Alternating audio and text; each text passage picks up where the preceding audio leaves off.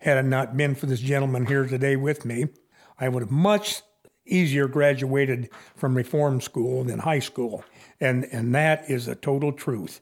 I was a poor kid, and I can't tell you what year it was, but I can tell you what he offered me an opportunity to do.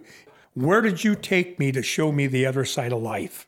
Well, the way it developed, it was a beautiful Sunday afternoon, and I was working in my classroom, and in walks Joe. And on my phonograph, I had a Broadway musical playing. And he says, do you like that kind of music? And I said, well, I enjoy just about any kind of music, but I do enjoy Broadway musicals. And I asked him if he'd ever been to a Broadway musical, and of course he said no. And I said, would you like to go? Yes. So we made arrangements to go in to see The Sound of Music at the Shubert Theater in Chicago in the middle of the winter. And I think this is how long ago it was. We parked our car under the toll road in Gary and never worried about it. Between Gary and Chicago, we stopped 3 times for them to knock the ice off of the rods that go up to the lines. But we got in there, and we were in the very top balcony, and Joe heard this guitar, and he leaned over, and he saw the guitarist down in the orchestra pit.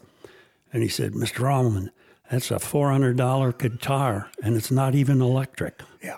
And I don't know if that was an original cast of The Sound of Music, but to me, coming from the country, that was totally, totally majestic to be a part of that and to watch these professional actors and singers progress from the stage to wherever we were, way up there.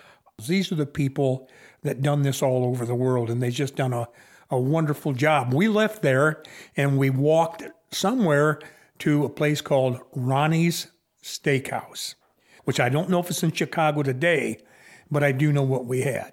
We had a potato half the size of a football and the steak the size of a big steak. I'd never had anything like that. I was just in awe the entire day and the entire night.